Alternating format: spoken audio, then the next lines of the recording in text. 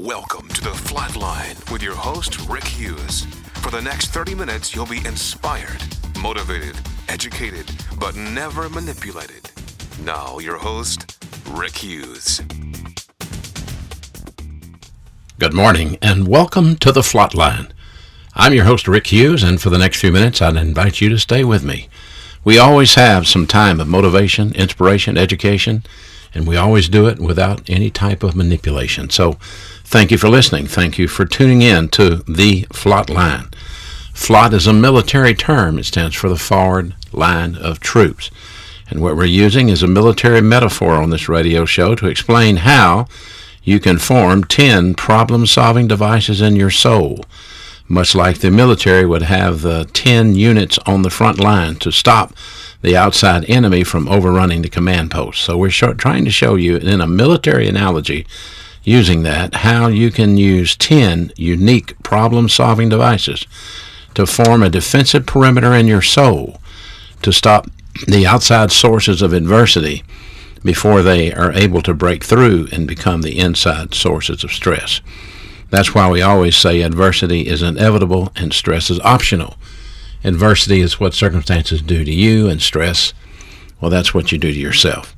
So learning those 10 unique problem-solving devices, we make that the centerpiece of our radio show. We've taught them over and over again, beginning with rebound, how I solve the problem of sin, rebound. 1 John 1:9 says, if we confess our sin, then he's faithful and just to forgive us and purify us from all of our wrongdoing. So when I sin, I get out of fellowship with God. And if I rebound, I confess my sin, then I'm getting back in fellowship with God. And that's the process. Anytime I sin, I know that I quench the Holy Spirit. Anytime I sin, I know I grieve the Holy Spirit. And so if I don't rebound, then I stay out of fellowship and I come under divine discipline. And the longer that I'm out of fellowship, the more divine discipline I will endure as God seeks to get my attention and get me to rebound, to recover from my sin and get back in fellowship with him where I belong. So rebound is the first problem-solving device. Because we all sin, we all have a genetically formed old sin nature that we got from Adam. And if we don't learn how to control that sin nature by using rebound, then we'll never learn how to let the Holy Spirit control our life. So basically, you're going to be controlled by your old sin nature. If you are, as a Christian, then the Bible is going to call you a carnal Christian. Or you can let the Holy Spirit control your life. And if you are, then you're going to be called a spiritual Christian. A spiritual Christian and a mature Christian are two different things. Spirituality and maturity are not the same. Spirituality is absolute. It's based on the filling of the Holy Spirit. And maturity is not absolute. It's based on the content of the Word of God that you have stored in your soul. So the more of the Word of God you learn, the more you store it in your soul, in your memory center, in your frame of reference, in your vocabulary, the more you become a mature believer. And this is why the Bible says, grow in the grace and the knowledge of your Lord and Savior Jesus Christ. God wants you to be a mature believer. And the writer of Hebrews says in chapter 5, there are a lot of things I like to say to you, but I can't because you won't understand them. They're too hard for you. And sometimes immature Christians can't get certain things. They're not interested in getting the deeper things of God. I don't mean, some supernatural deeper things of God, but I mean they're sometimes what I call the nod to God crowd. They're happy to go to church. They're happy to sing a few songs. They're happy to put their tithe in the offering and go home and head for Luby's or McDonald's or wherever they go. And that's enough the rest of the time. Leave me alone, God. I'll see you next Sunday, God. But that's not the kind of Christian that we're looking for on this radio show. We're looking for those of you who are willing to grow in grace, for those of you that are willing to study to show yourself approved unto God, a workman that needeth not to be ashamed, because you are the ones that will be the pivot. You're the ones that will deliver the nation. You're the ones that will have an invisible impact and a historical impact And you can be the winner believer that God will use in your generation, in your lifetime. And God's always looking for a few good people, men or women, people that can represent Him effectively and accurately, people that can lift up the Lord Jesus Christ effectively and actively, people that are not trying to make a buck off of God's name, and there's a lot of that going on today. And so as you listen to our radio show, it's imperative you understand what we're looking for. We're looking for people that are hungry, people that have positive volition, people that want to grow in the grace and knowledge of our Lord and Savior Jesus Christ, not people that want to be entertained. And we don't sell anything here. We're not selling any messages. We're not selling any books. We're not selling any series. We have all of that available, and it's all free. Everything is free. You'll never hear us ask for a dime. That's because we've learned that if God's in it, God will pay for it, and we don't have to run around with our hand out asking people to give. And that's not being arrogant, but that's saying that grace provides. And so if God doesn't provide, we just stop the radio show. That's as simple as that. So if one day we're not there, you'll know something happened. We didn't have the money to pay for it. But these are not free shows. We pay for them. We purchase the time. So I ask for your prayers in that consideration. Now, what I want to go over with you in this show today is the teaching of God's holy word, God's infallible word, and how we have to differentiate between the truthfulness to the sense and to the meaning. The sense of the verse, what is the sense of the verse, and what is the meaning of the verse. Those are very important, just as important as anything philological or etymological, the study of language, linguistics, the study of literature, or syntactical precision in the passage. Those are all important. But we have to understand the sense of the verse and the meaning of the verse, what God is telling us. A translation of Scripture is required. For example, in Romans 8:1, you may have a Bible, and if you do, I want you to look at Romans 8:1 sometime, because in some Bibles it says, "There's therefore no condemnation that are in Christ, who walk not after the flesh, but after the Spirit." And so in that version, it would seem to say, if you follow the flesh, you're condemned, but if you follow the Spirit, you're not condemned. But in the original manuscripts that we have available to us from what we have in antiquity, what we know is written, it says there is no condemnation to them that are in Christ Jesus, period. So it doesn't say anything about who walk after the flesh but not after the Spirit. And some Bibles omit that part that was added, and some Bibles don't. And so you got to have a pastor that can tell you what technically was in the original languages and what it means, what's the sense of that verse. So the Holy Spirit gives you the sense of the passage. He always does by means of your pastor. Here's a verse that's very interesting to me in Nehemiah 8:8. Once the Jews had been released from bondage by the Persians who had captured them, Ezra recovered and recorded the rebuilding of the Jewish temple. And Nehemiah came along, rebuilt the temple, rebuilt the walls, and those are the last historical events of the Old Testament. But listen to what Nehemiah 8:8 says. So they read in the book, in the law of God, distinctly, and gave the sense, and caused them to understand the reading. Distinctly gave the sense and caused them to understand. If you don't understand what the verse means, how the verse applies to you, if you don't understand the context of the verse, then you're going to misapply the information in your life. So that's very critical. We have to have the sense and the meaning of the verse. Giving the sense of the passage is all the more important for our time now, today, because at this time in history here in America, we're seeing a tremendous distortion of the languages.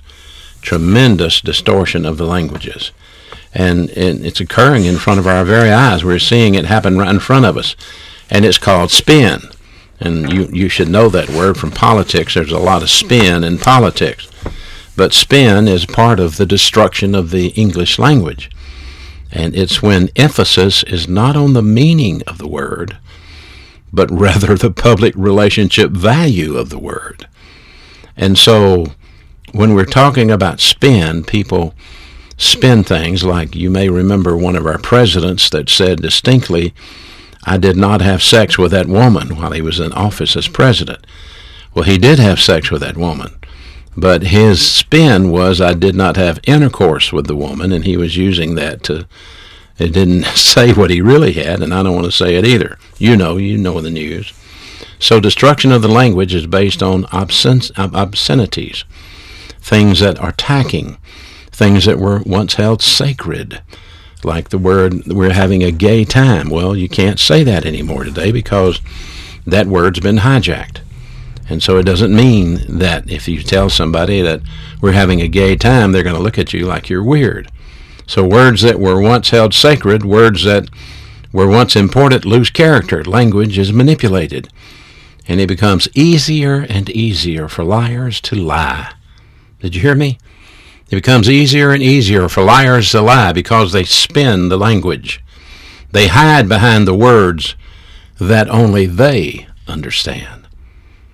In 1 Thessalonians 2:5, Paul made it clear, for not at any time did we use flattering words, nor a cloak of greed. In other words, we didn't go after your finances, and we didn't try to flatter you. We weren't out trying to impress you, tell you what a great person you are, Paul said.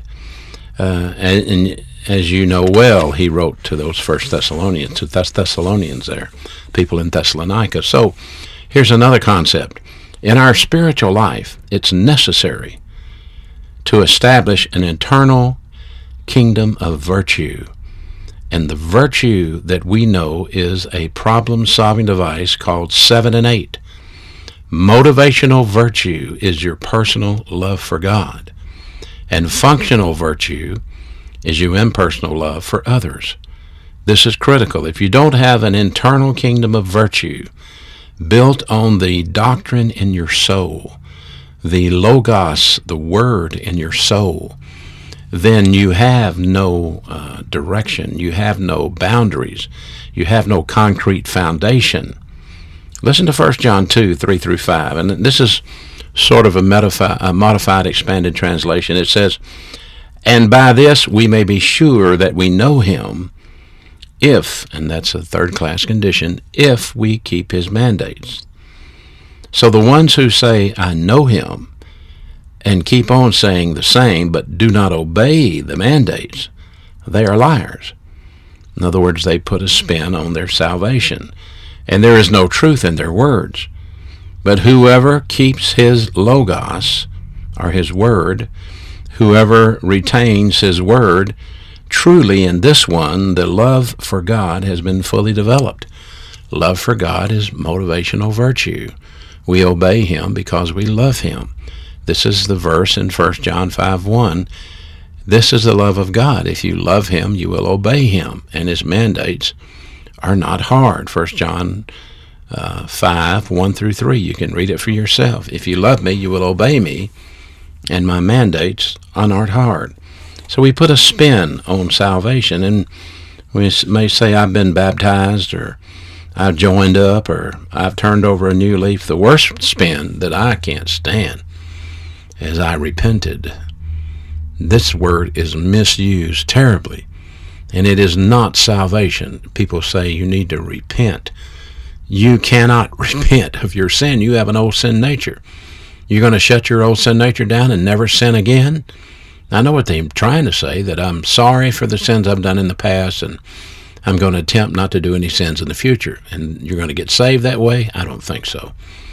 The Bible says, for by grace are you saved through faith, and it's a gift from God, not of works. You can't manipulate God into saving you because you're a good person. So this is another place that it's important to know the sense and the meaning of a verse. A believer who guards the word, or the logos, now the logos, L-O-G-O-S, can refer to Jesus Christ, or the logos can refer to the scriptures, one of the two. But whoever guards the logos will be guarded by Christ himself. Listen to Revelation 3:10. Because you guarded the Logos of me, I will guard you in the hour of testing that's about to come on the ones dwelling on the earth. The testing, the parasmos, the Greek word parasmos, the afflictions, the trials, the tribulations that are coming. We must guard the doctrine. I have a ministry coin that says guard the doctrine. It's my objective to guard the doctrine, to guard the word, not to twist it, not to put spin on it, but to give the literal, actual interpretation of the meaning. So, what is the Logos? If I'm to guard the Logos, what is it? It's called divine viewpoint, thinking. The Logos is the mind of Christ, and it was written and recorded by God the Holy Spirit for all future generations, such as the church, us today, the tribulation that's going to follow us after we are raptured out, and even the millennium. And so the Bible says in 1 Corinthians 2:16, who has known the mind of Christ, so as to instruct him? But we have the mind of Christ. We have the recorded Scriptures. The New Testament is indeed the mind of Christ. The Old Testament is indeed the mind of Christ. He wrote it all. He is God. He's the God-man. Certainly he wrote it all. He knew it all. He composed it all. It's his thoughts, his words. And so if we're going to know the mind of Christ, we have to convert gnosis, or knowledge, into epignosis, two Greek words, two totally different things. I have to convert knowledge into full knowledge. In other words, I comprehend it, but I have to comply with it. And if we understand, for example, the doctrine of kenosis, that when he was here as a man, he never used his very own deity to sustain himself. He depended on the Holy Spirit, just like you do. And if we understand things like eistasis, or getting the truth and nothing but the truth, we have to understand Philippians 2:5, let this mind be in you, which was also in Christ Jesus. I have to learn to think like he thought. Someone once said, a pastor friend of mine once said, we need to have the mentality and the intentionality of Jesus Christ. We assimilate the thinking of Jesus Christ. When we learn God's Word under a qualified pastor who teaches it to us, we assimilate the thinking of Jesus Christ in the Bible, and we build a frame of reference called a divine viewpoint. We have a river running in our mentality of our soul, and that river flows with God's Word. And so as it begins to flow through our soul, through the mentality of our soul, we're told in Romans 12 to stop thinking in terms of arrogance beyond what we should think, but think in terms of sanity, because God gave to us a standard of thinking from His Word. Divine viewpoint. We are to think that. So, if I'm going to think like God, does He think like me? In other words, does He get emotional? And no, God does not get emotional. Isaiah 55:8, my thoughts are not your thoughts, and neither are my ways your ways, saith the Lord. So you may get emotional, you may get upset, you may get mad, angry, bitter. God doesn't do that. He doesn't get emotional. He doesn't wake up in the morning and say, what a wonderful sunrise, I feel so good today. And sometimes people go to church and have an emotional experience, and they think somehow or another that by getting emotional they got closer to God. And that's just not true. When you leave that church, God's still there, because He's immanent and transcendent. He's omnipresent. So He's everywhere. And you're not getting any closer to Him because you got an emotional feeling after singing, a bunch of verses of some song. So stop thinking like that. God doesn't think like you think. He thinks in terms of righteousness and justice.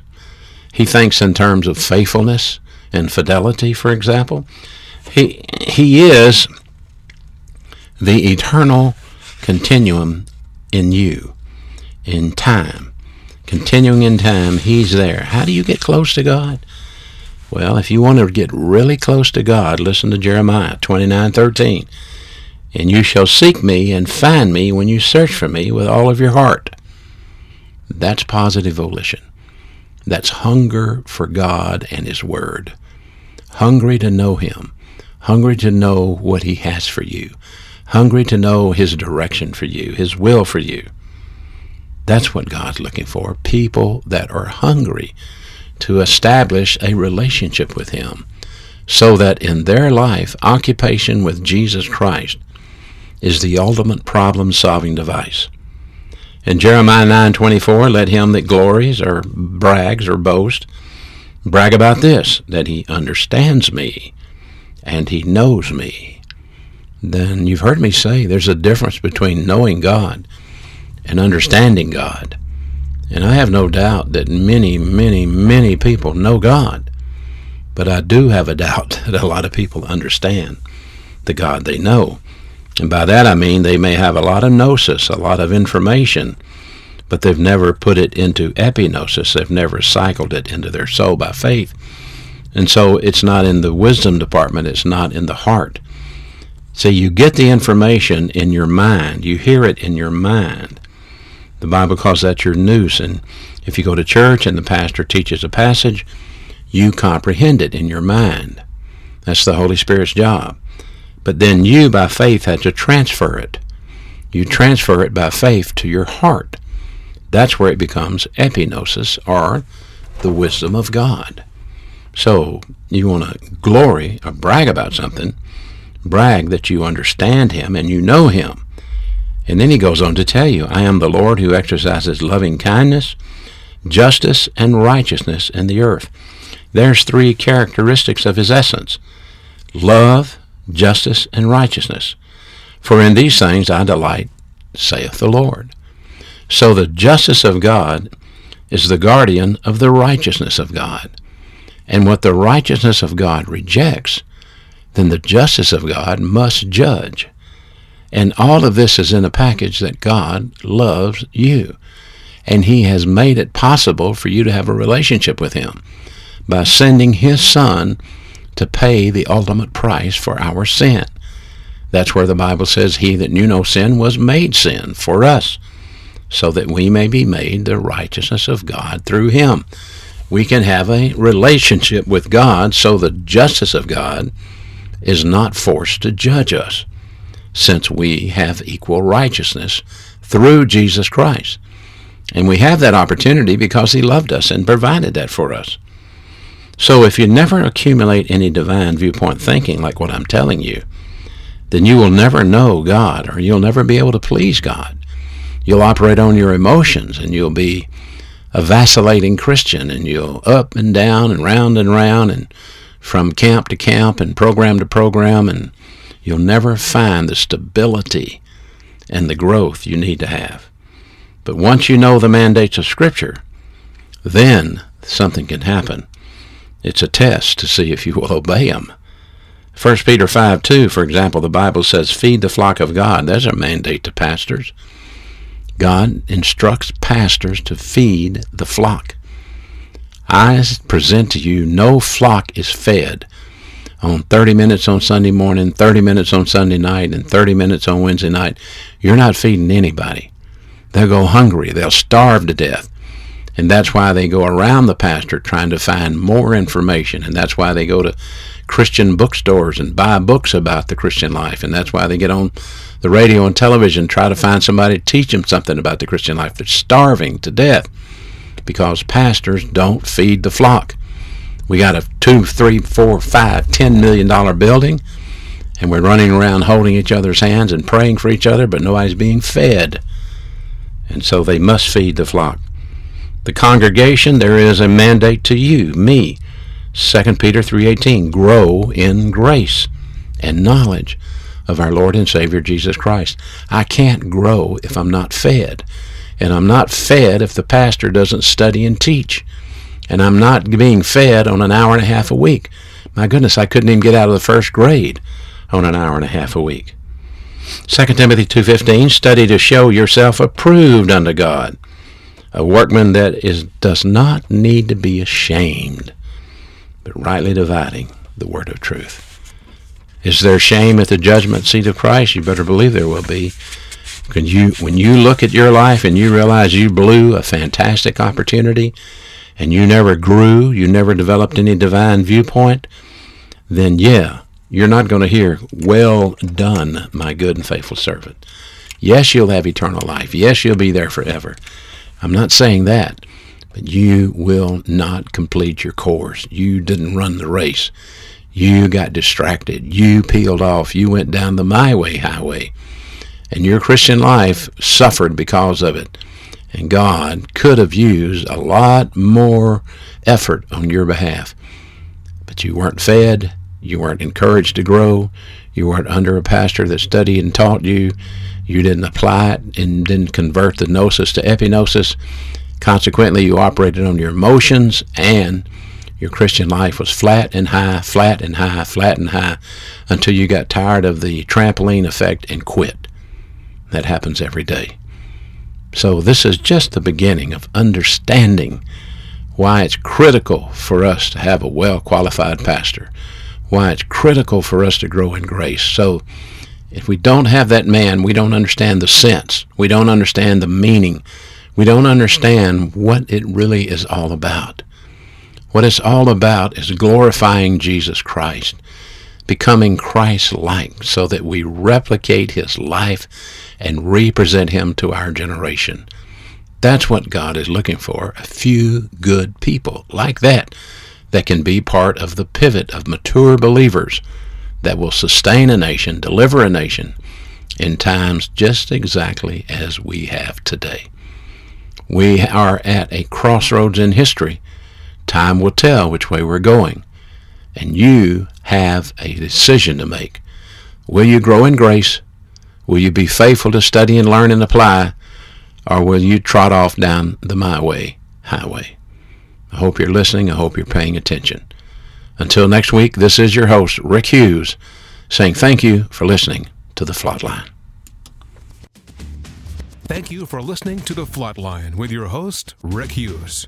If you'd like to contact Rick, please write to him at P.O. Box 100, Cropwell, Alabama 35054, or online at www.rickhughesministries.org.